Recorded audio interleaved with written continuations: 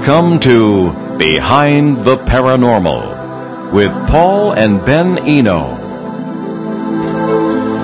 Did poltergeists really attack a tiny house in Bridgeport, Connecticut in November 1974? How reliable are eyewitnesses? What is a poltergeist anyway? Hey there, and welcome to the 509th edition of Behind the Paranormal with Paul and Ben Eno. I am Ben, and those varied questions came from my co-host and partner in the paranormal, my dad. And this evening we bring you an especially interesting show with an author who's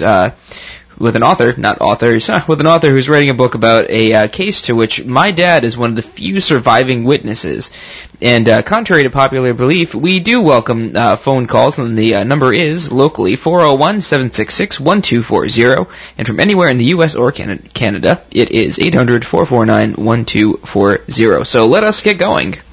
Bill Hall was born and raised in Bridgeport, Connecticut, and saw reports about what I call the Bridgeport poltergeist outbreak on television when he was 10 years old. Also known as the Lindley Street haunting, it became the talk of the city and much of the world for years to come. Bill is a magician experienced in researching the unexplained, from folklore and urban legend to fortune-telling, the pyramids, and much more. His syndicated 1990s column, Magic and the Unknown, ran for 6 years in multiple local papers in his home state. He is a member of the Society of American Magicians Psychic Investigation Committee, and Bill's bio says Bill has vast experience in how one could haunt their house, as well as experience in how a false psychic could wow even the most sophisticated of spectators. The true haunting of 966 Lindley Street in Bridgeport, Connecticut was one paranormal incident that stuck in his mind. After peeling back the layers and obtaining more evidence than ever before, there finally is adequate information to find out what really happened at Lindley Street, unquote. Bill's website, www.966lindleystreet, that's ST.com. So Bill Hall, welcome to Behind the Paranormal. Thank you. It's great to be here. Oh, it's great to have you with us. So, Bill, I've heard about this case from my dad all my life, throughout all the talks, whatever. It's the one that most stuck out to me. So can you give us a quick overview for people who don't know? Well, it involves a tiny home in downtown Bridgeport, Connecticut, near the hospital, 738 square feet. So tiny little home with a couple that you never would have heard of if it wasn't for this. It was Jerry Gooden, who was a maintenance worker, and his wife, Laura, and they had a little girl, Marcia, who was 10 years old at the time.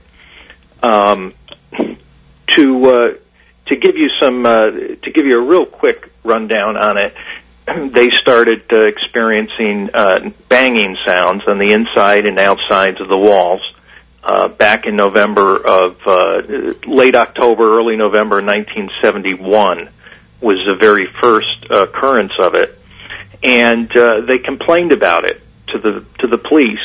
There were numerous things going on 71 and 72 at the same time when these bangings occurred, both in that same period of time around November. And they thought it might be there was some construction going on at the hospital. In addition, there was a new route being put up on the highway, so there was explosions going on.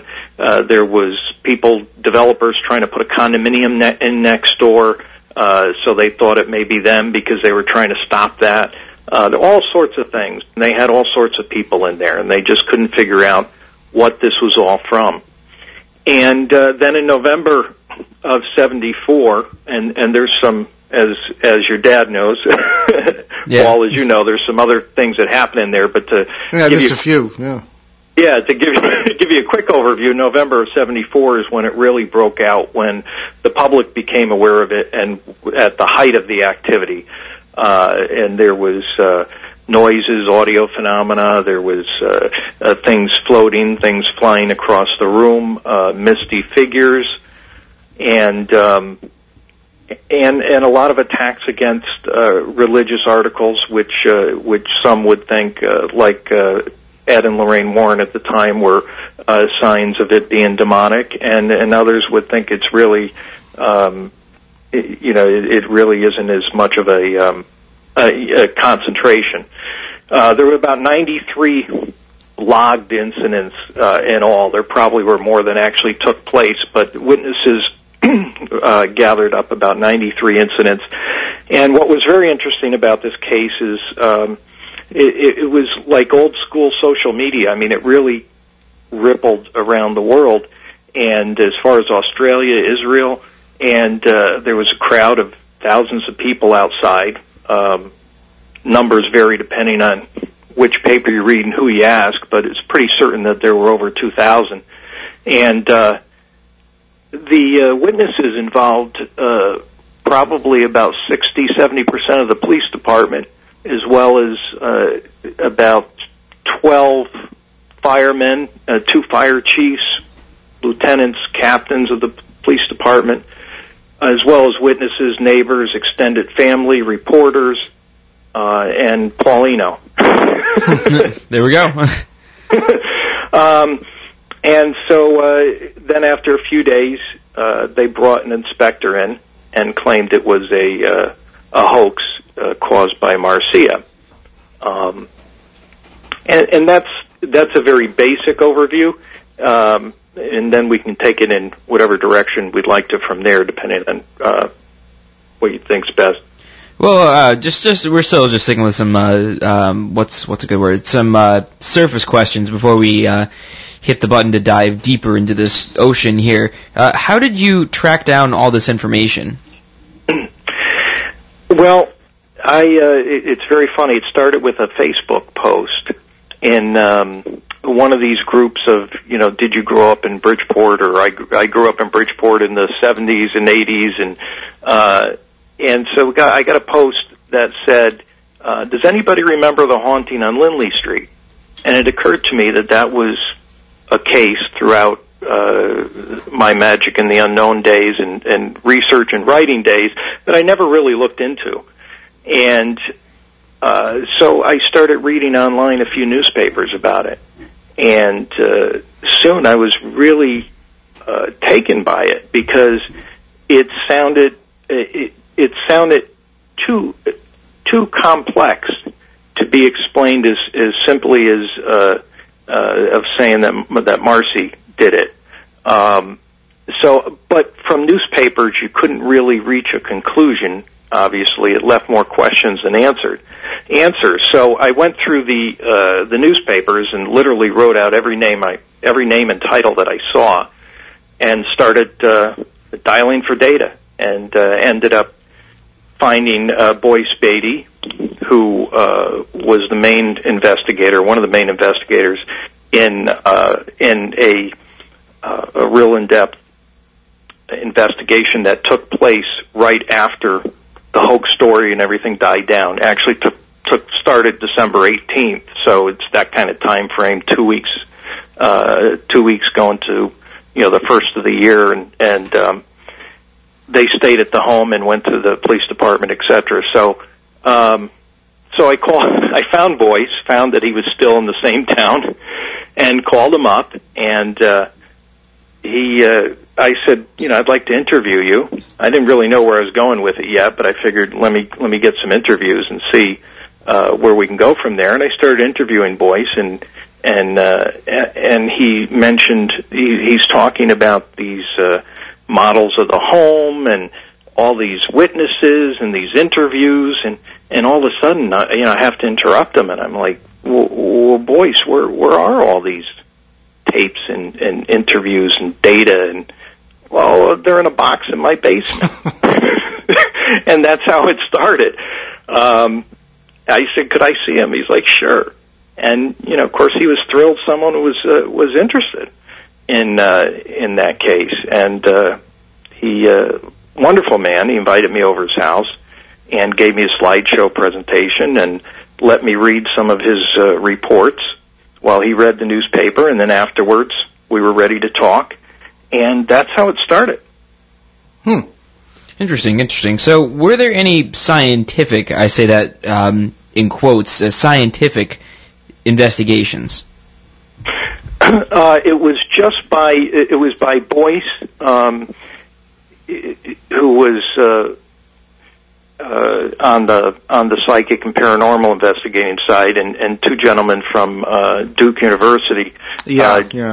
Yeah, Jerry Sulfin and Blue Harari or Keith Harari. Keith Harari, yeah, I knew them. Yeah, good people. I did speak to Jerry. I had a follow-up interview with Jerry, which was really amazing. And the Bill Roll, by the way, interesting note. Bill Roll was actually going to be an investigator for the Lindley Street case, but he was away in England at the time. I remember that too. Yeah. Yeah. So he sent Jerry and Blue in his place. But there was no outside of those three. No. What was scientific about it, not only the way they went about the investigation, but they did administer some psychological tests on the family members, a variety of them, some that are still used today, some we no longer use as those things. But Boyce, he has a number of certifications. I couldn't tell you exactly. I know hypnotherapy and some other things. He's quite a smart guy. Oh, yes. Princeton grad, so.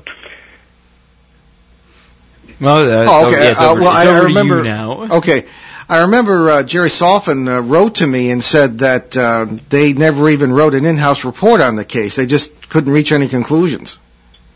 Yeah, that was quite shocking to Boyce. Boyce said that he was really shocked and a little saddened by that. So was I. I didn't know Jerry saw it. I didn't know Jerry said it, in other words. But I read that in the paper. Yeah. And I said, Boyce, they said that you guys, had conflicting reports and didn't even do. And he's like, what are you talking about? He's like, it was presented. The report was presented, and here's my findings. And, he gave me this multi-page report, which I'm going to reproduce and put in the book, as a matter of fact. And he's like, that's not true at all. Well, I'd like to see that because I have a copy of his letter. I still have the original letter, as a matter of fact. But maybe they decided later on to do something with it. Yeah, and in talking to Jerry, too, there was no question in his mind that it was real, especially since the police department mandated that their police officers be interviewed. I mean, Jerry Sulfin was, very instrumental in that. So, yeah, I'm surprised at that. And Boyce was also. But, they definitely reached a conclusion. But I do think what was misinterpreted by the newspapers is Boyce was writing from a scientific perspective of a paranormal investigator, and he said in there that there were some incidents that were faked by Marcy. And in saying that, I think the newspaper saw it and said, so they can't make a conclusion. Some are real and some are fake. Because Boyce was writing it as if you understand the dynamics of poltergeists and children, etc. in these cases. He was writing it really from a much more knowledgeable viewpoint. And that letter that he gave the newspaper, they didn't interpret it that way. And, why would they? They didn't really, I don't think they understood it. So when it came out in the newspaper, they said that, they couldn't reach a conclusion. Yeah. Well, I remember on one occasion, because my job was to watch Marcy for those 3 days and make sure she wasn't doing anything. And at one point, she pushed a chair in the living room. I suppose a little kid did, gee, baby, it'll keep moving, But everybody in the room jumped on her and said, Marcy, don't do that. And it's a great point you bring up, Paul, because when people say, Marcy had the family, everybody fooled, through all these interviews, whenever there was an incident brought up that was known that Marcy did, it didn't fool anybody. Exactly. So, she was dancing around, threw coats on her head. Yeah, we knew that was her. Yeah. I mean, come on, Well, the idea that, and I wrote this in my own book, that the idea that in this tiny house you could have a little kid throwing around huge pieces of furniture, doing stuff in front of trained police officers, firefighters, and investigators, clergy, the press. And it's the most ridiculous thing I ever heard in a life of hearing many ridiculous things. Right. and it's all in the delivery. I mean, when you read it in the newspaper, as a person reading the paper, once you hear the hoax announcement, you would go on your business and say, okay, well, they said the refrigerator floated. It probably didn't actually float. You know. Sure it did. I saw it myself. Right, but I'm saying to an observer, to somebody... Oh, I see, sure. Yeah, I mean, the devil's in the details, excuse the pun. Especially in this case. And that's what interested me, because as a magician, I'm reading this and say, okay, well, you said it did this. That's your perception of what happened. What actually happened? It may be more fantastic what happened, or it could be normal. Without knowing the details, it's really hard to tell. But in hearing these interviews, I mean, these guys were amazing. They didn't see a refrigerator float and run away. The police instead ran to the refrigerator and tilted it, and one ran downstairs to check the ceiling. I mean, they weren't idiots. They actually did an amazing job. Everybody, I think, in that case, did a great job. Well, I remember Officer, I believe it was Lawson, saw this thing, a refrigerator thing, and he backed out of the house, backed down the sidewalk, and sat in the cruiser. Yes. It wouldn't come out. In 1998, when I wrote the book in which I recount the case from my perspective, I was at a book signing in Warwick, Rhode Island, and a woman came up to me and said that her father had been a firefighter in Bridgeport at the time, had been to this house, and that they couldn't find him for 3 days. I believe I told you this in our private interview. Oh. And he was apparently in the apartment above their garage and was too frightened to come out. So this did have a profound effect, and they certainly would not have forgotten it. Yeah, it was. One police officer said it was either the B or the B, the bar or the blessing. Right. When you left that house, you either went to the bar or you went to get blessed. That's right. One or the other. But I would. Most people didn't react the way you would imagine in like a horror movie. And of course, Paul, with your experience and Ben too. Now, you guys probably know that it's much different and a much more of a varied response to the unknown than what we see on TV and in the movies. Oh, sure, yeah. People go to try to understand. They don't run away. Occasionally, they do. Like in the case where where Leroy almost got hit by a picture too, and finally, like you said, he gets up and he says, "That's it, I'm out of here." Yeah, he backs himself out and locks himself in the patrol car. Yeah. I mean, not to laugh at the poor man. I mean, these things can be pretty shocking to your paradigm. I'm surprised. Well, there were some policemen that wouldn't even go in the house. That said, you can have my job, or you can have my job before I get in there. So, Bill, I wanted to ask you, when we talked to you, one of the prime eyewitnesses was Marcia Gooden, who was 10 years old at the time. She'd be 49 now. Have you had any luck in finding her? Or do you want to talk about that? No, we could. It's the reason I hesitate is it's a yes and no. I think I brought it as far as I could. We do know she's not in the United States. Oh, she's not. Her family, I was lucky enough to come across some of her family that was willing to talk, that said that they do know many years ago that she went back to Canada. Oh, yeah, she was from Canada originally, yeah. Right. So, that's what everybody thought, and that seemed to, but, where she is now, that we don't know. Yeah, okay. Yeah, I was actually going to ask that, and then... Oh. Yeah, then you beat me to it. Well, as everybody, this case has whiskers. I mean, it's a long time ago. Ed Warren has passed away. Father Bill Charbonneau, the priest who was working with us, has passed away. Certainly... Marcy can't be located. Both the Gooden parents are no longer with us, so there's really just, in that particular group, Lorraine Warren and myself. Right. It's amazing, there's a lot of people that have come forth, for, Captain Fabrizi, one of the gentlemen. Oh, yeah. One of the police officers that said, it's a hoax. I interviewed his nephew. So, and you get to hear behind the scenes, what they're saying about this. A son of a doctor who was very close friends growing up with Superintendent Walsh, I interviewed. So, if you can't get them, the children or family members sometimes will tell you bits and pieces of what they know, and it makes for a very interesting story. But just to answer the question, the nephew of Fabrizi said they used to ask him all the time at family get-togethers. Mm-hmm. Uncle, come on, what happened on Lindley Street? Yeah, right. Well, and, Bill, another thing I wanted to ask you was, as a trained, you make me think of Houdini in a way, who went around exposing psychics and mediums and things. Oh, yeah. Yeah, as a trained observer of hoaxes, what convinced you that this case was real? It was quite a journey from being a suspect to real. I wasn't going to be convinced until I heard from every witness and until I heard from the police officers that exposed, Marcy. Mm-hmm. What really convinced me was the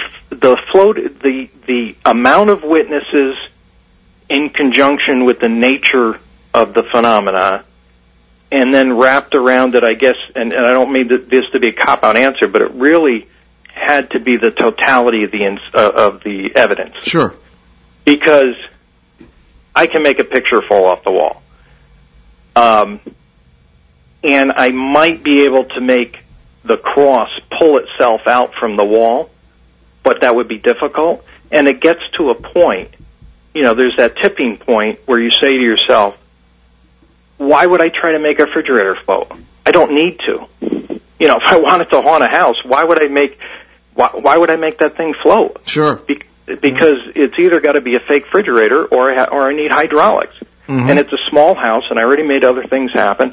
Why am I doing this? So, logically, there comes a point when it's so much harder to explain it as a hoax than it is to explain it that it's real. But it takes quite a lot of that evidence for mm-hmm. me. I mean, I'm open-minded, but it's really tough to convince me. I mean, the things that I've seen possible with trickery it just blows your mind, and you've probably seen some of them too. Sure.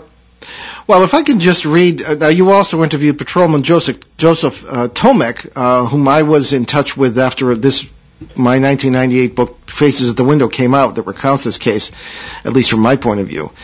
Yep. If I can just quote a little bit of what he said in his report, which is dated 24 November 1974, suspicious activity.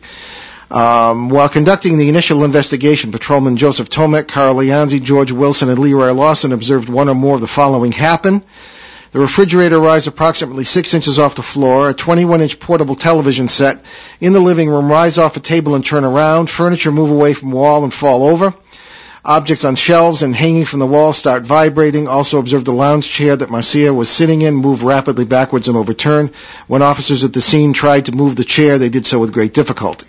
And it's a much longer report, but I'm sure you've seen all that. Actually, why don't we take a break at this point, and we can come back and talk about perhaps Patrolman Tomek's interview with you and some others as well. You're listening to Behind the Paranormal with Paul and Ben Eno on WOON 1240 in New England's beautiful Blackstone River Valley. We'll be right back. Hi, I'm Russ Gorman. When I first started doing my show, a program director with a mischievous sense of humor started a rumor that I did the show in the nude. Not true. But you'll get the naked truth and an astrological chart that I do for you. I uncover every aspect of your life, helping you to strip away your problems and give you insight to your future. If you're seeking the real skinny for this exciting year, call me for information on getting your individual chart or update done at 401-333-4048 and get your free lucky numbers for the entire year. Don't come home from a casino in a barrel. From the top to the bottom of every page will bear the facts about you and your future. Call me at 401-333-4048 833-4048 for a real eye-opener. I'm also available for speaking engagements for your club or groups and for private parties. Well, we just wanted to tell you about two charities that, of the several Ben and I have adopted. You can find on BehindTheParanormal.com, our show website, all of them. But particularly USACares.org. USA Cares provides financial and all sorts of assistance in that realm to veterans and their families, particularly families of veterans who have been lost in combat in the past, since 2011. I should say since September 11, 2001, in the War on Terror. And we encourage you to check that out and to make a contribution to them, because they do a lot of good things. It's USACares.org. Also, Canadian Veterans Advocacy. Our friend Mike Blaze up in Ontario has founded that. Does a lot of legal advocacy for Canadian veterans as well, who, as you know, have been by our side in Afghanistan since the beginning and are doing a lot of great work there as well. So check those out, Canadian Veterans Advocacy.org and USACares.org. And I want to give you our phone numbers again. People always say, well, I would have called in if you'd given the phone number. But anyway, it's 401-766-1240 locally. And from anywhere in the U.S. or Canada, 800-449-1240. Let's get back to our interview with Bill Hall, who is writing a book on the Bridgeport, Connecticut poltergeist case, Lindley Street case of 1974 in Bridgeport. So we just quoted before the break, Bill, a police report from Patrolman Joseph Tomek, whom I met, of course, on site. And when you talked to him, how were you received? What was his reaction? Does he still remember? Oh, yes, he remembers. Yeah, I would think so. Yeah. It actually was quite funny. The first thing he says is, "How'd you get my number? Who are you? What?" He went into police officer mode. He's been wonderful. At first, he was apprehensive about talking about it. He wanted to check with his fellow officers, and so he mentioned a few names, and I said, "Well, this one is deceased, and I'm sorry, this one's deceased too." And he said, "Well, I better tell you the whole story then, because I don't want this to go to the grave." And he revealed all the things he didn't put in the police report. Interestingly enough, though, he had mentioned, I think the second time I talked to him a few times, and what's nice about these interviews is it really is a give and take, because everybody has seen a piece. They're a witness to a piece of it, and they have a lot of questions about the other pieces. Yeah, as did I. There were many things you mentioned that I hadn't heard of before. Yeah, and unfortunately, because you've been so good to me, I'm going to have to give you a book, and so that's one less sale. But so Joe didn't know who these people were. He goes, "I don't know who these people were, but they had a lot of funding. There's a lot of paper, and I was forced to interview. I didn't have a choice to interview. All of us were marched in there. We had to be interviewed. We had no choice." And that was neat, because then later when I talked to Jerry Sulfin, he told me from the other side, and then I was able to tell Joe, how it connected. So I'm hoping that, and some people have said, "Thank you. This has kind of cleansed the air for me." So that's a good feeling, and they all add a little something to it. But getting back to Joe about the second phone call, he said, "I still have the original police report," he said. And I said, "Wow, could I have a copy of it?" And he's like, "Oh, I don't know, maybe I'll send a copy to you." So weeks go by. I figured, I'm never going to get a copy of this report. And one day I get the mail, and there it is. And of course, I'm feeling like I'm 10 years old again, because there it is. I see Joe Tomek, and there's a letter, and I know what it is. And he sent me the original long form 3-page police report,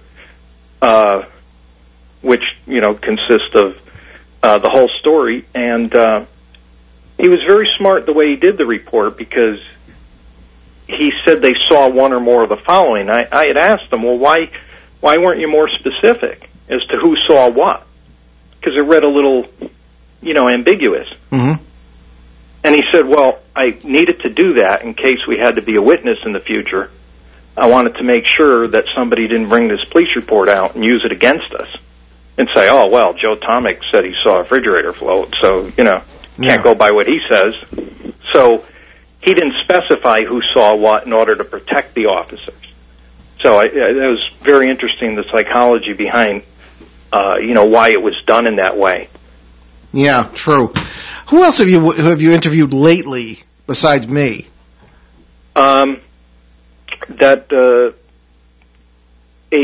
daughter of the Holsworth family. Oh yeah, they were across the street, as I recall. Yeah. Yes, and she was actually there at the time. And this is interesting because when I was listening to the interviews, they briefly mentioned her name. I don't want to give her name because I don't have a release from her yet, although she says she's fine with it. But out of respect, I don't want to. But and they mentioned her very quickly, like she was in the background, and they're like, "Well, you saw it too, didn't you? It was the TV floating down." And she says, "Yes." And so I'm listening to this interview about the third time. It's like all I did with my time, and I hear her back there, and I'm like, "Oh my God, she's in high school then. I can call her." So I called her and interviewed her. A very interesting interview was with the Goodins lawyer at the time. There were all these rumors that the Warrens were billed for phone calls, and the Warrens. That's true, actually, from what I was told by Ed. Yeah, that's interesting because this guy doesn't remember it. He said that he. They also said that they billed the Warrens for broken furniture and stuff, which was, the attorney said that's not true at all. The attorney said that and he was very young at the time, and he said he was very, money hungry. He was aggressive. He was a young attorney, and he had a lot of different ways that the Goodins could make a lot of money off of this. Mm-hmm. And he was very disappointed because they wanted no part of it. And he said, then against my guidance, they go on WNAB and do a free interview. So that was interesting to me, and of course, led credence to the whole thing because I interviewed him, earlier. But then it wouldn't have turned into the Amityville Horror or whatever. Right. Yeah. Well, I think that one of the reasons that as far as the Duke University Parapsychology Laboratory at the time, which would involve Jerry Salfin and Keith Harari, then there was a certain taint to the Warrens. They were not considered scientific, and they were considered somewhat because showman-like, things of this kind. Yeah. And that's not entirely unjustified, but that would have transferred to me at the time. So maybe that's why Jerry wasn't forthcoming with all the information. But be that as it may, I just think it's really amazing that you've managed to bring all this together. Can you tell me? Why don't we talk about? Have you talked to anybody from the press who was there? Yes, John Sopko. John Sopko, I remember him. Yeah. Yeah, I talked to him. I talked to the electrical inspector. Okay. And so that was interesting because there's just one of those people that was inside the house and that you wouldn't know of. And I've tried to make contact with Tim Quinn and Bob Pantano. Haven't heard back from them yet. I'm hoping that they do return. And there's a few people from CBS, and I'm still I have calls out to. But John Sopko's the big one. Yeah. Have you been to the house lately? Is it even still there? Oh yeah, the house is there. My dad's in Bridgeport, so I'm down there every week. Oh, well. Not necessarily at the house, but the house is it's got an old rusty chain around the fence, and it looks like no one is living in it. It had the same owner since 1998, and so I don't know if the lady's very old and locks it for security, or if it's rented out now and she's in a nursing home or moved out and bought a house. Actually, her herself I don't think is very old, but I heard that maybe it was rented to an old couple or something. But it doesn't look like it's inhabited now. I did make phone calls and send letters and haven't had a response. I really want to have the book launched there. Wow, that'd be great. Yeah. Great publicity. There's no room. Right, yeah, there's no room, so what I figured is if it's a warm enough night, see, we could recreate the crowd scene. So, you need a lot of people. I remember John Sopko of the Bridgeport Post was in the house on Monday night when all this went down with the some of the strangest stuff I saw when I had my sort of physical encounter with one of these entities. Because I went in there. This was the first major poltergeist case that I had seen. And I went in there with the idea that this was what people said it was, that there was an agent, the child in this case, that the energy was building up and these things were being caused by that. But I felt entities. I felt personalities. I felt alien beings, not in the space sense, but in the sense of not human. And I don't know, Ed and Lorraine Warren took me seriously to a point. And, my opinions were welcomed, but, thank you for your opinion, to them, they were demons. And my theological training said the same thing, but there was just something that wasn't right. And we talked about this in our private interview. And I've talked about it on the show many times. But John was there and he saw this whole thing. And, he was one of the people I pulled him out of the house because the Warrens weren't there at the time. It was just myself and John and the family and a neighbor who was also their babysitter from time to time. So I pulled them all out of the house because the energy was just getting so strong. And one of the weirdest incidents of the whole case was Gooden, Jerry Gooden, in the kitchen. When I said there was something, you could see almost a gauzy, cloud in the kitchen. And he starts singing in Latin in a beautiful bass voice.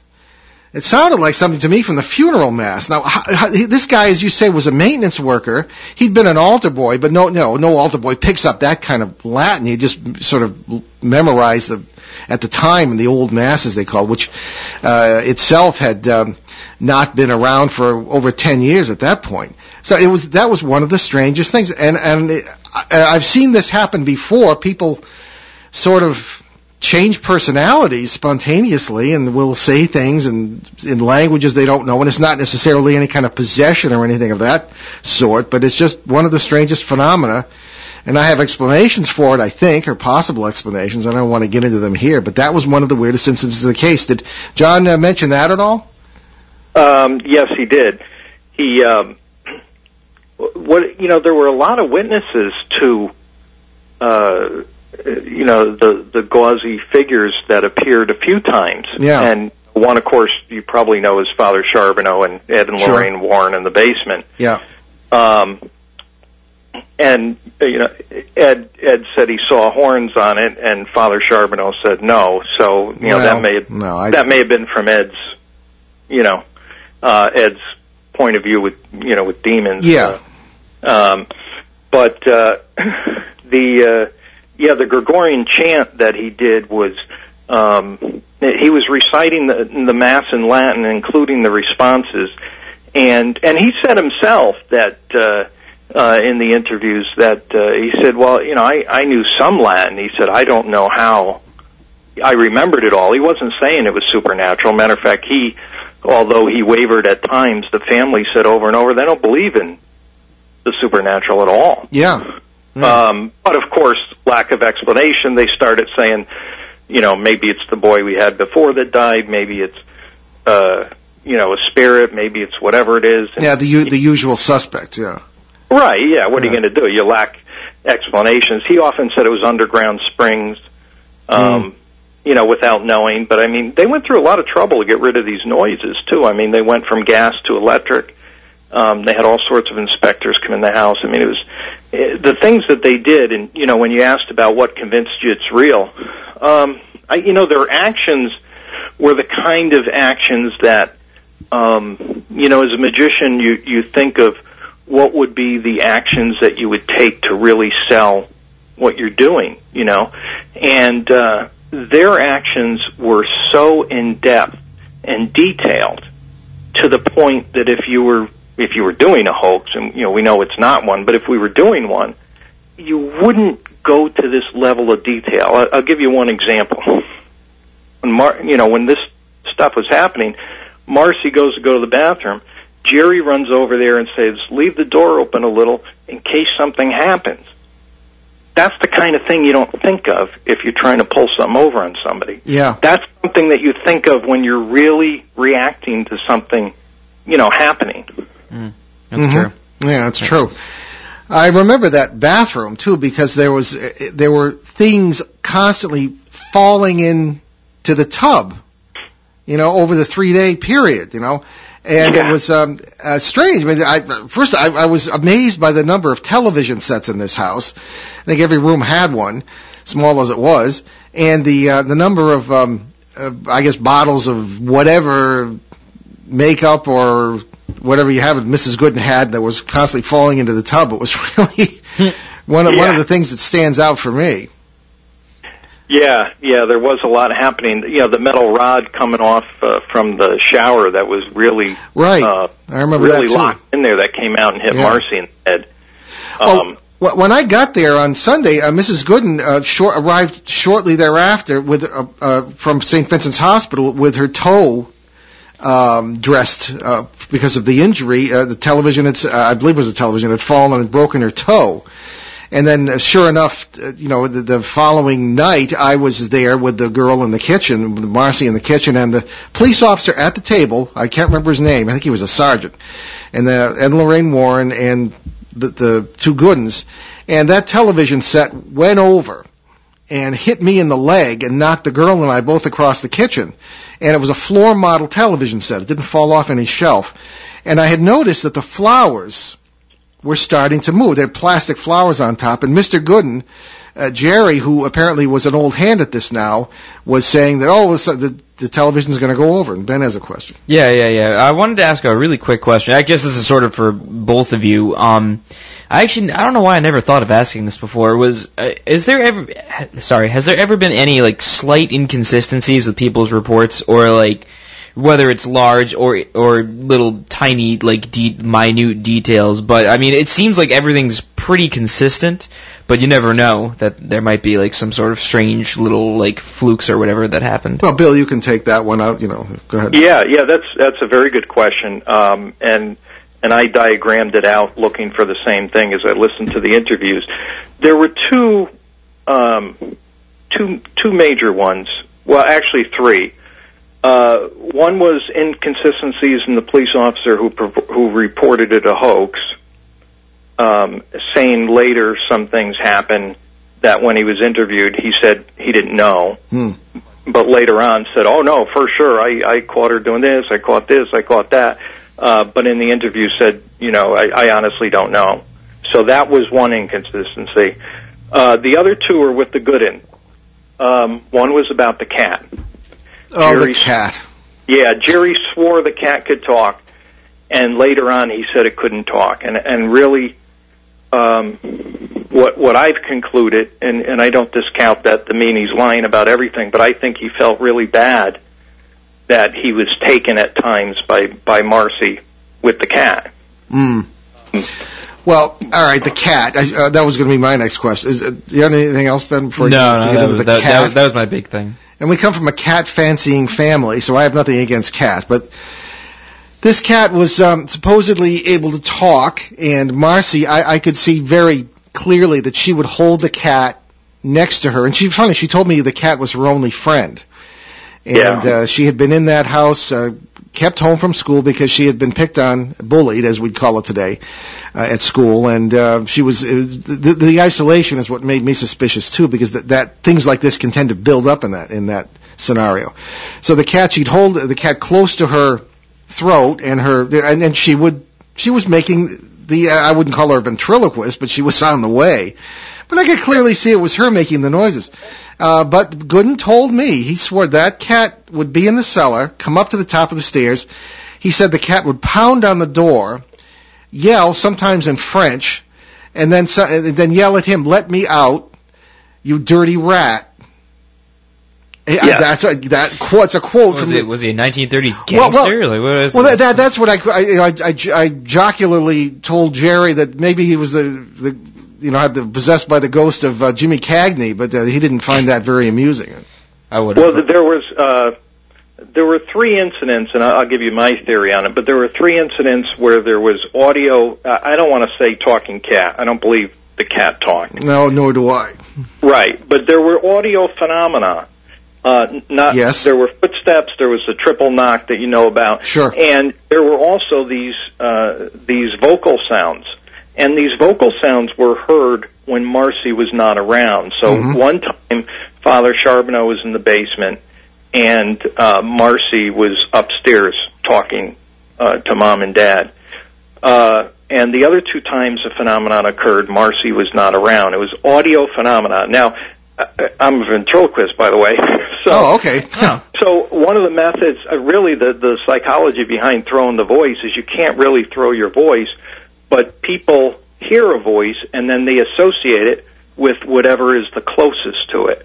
So, for example, if you know the cat's in the basement and you hear a sound, you say the cat's talking.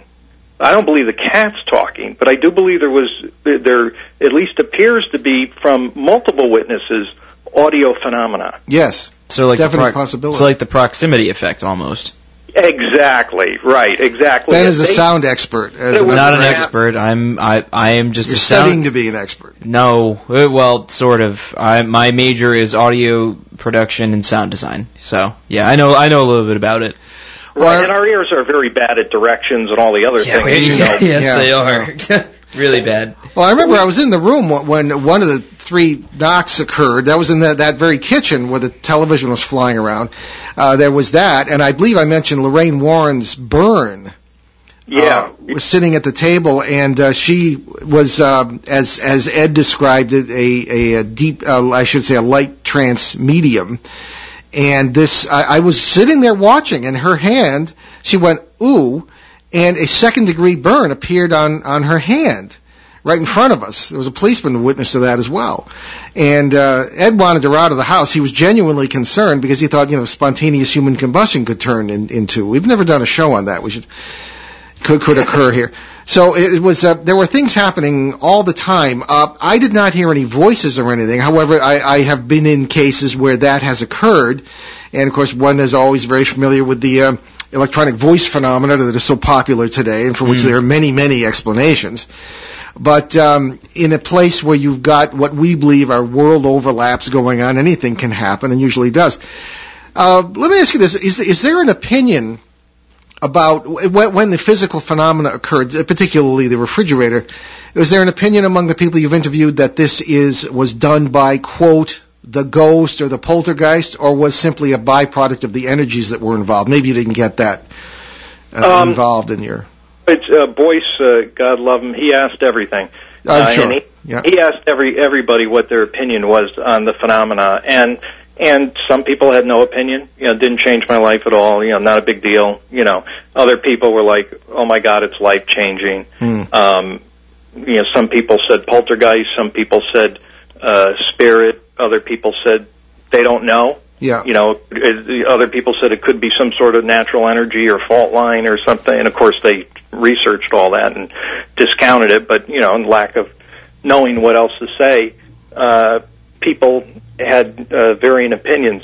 Just to backtrack just for a second, interestingly enough, the burn situation, I have that actually happening on tape. You do? Yeah. Who recorded it? I don't know.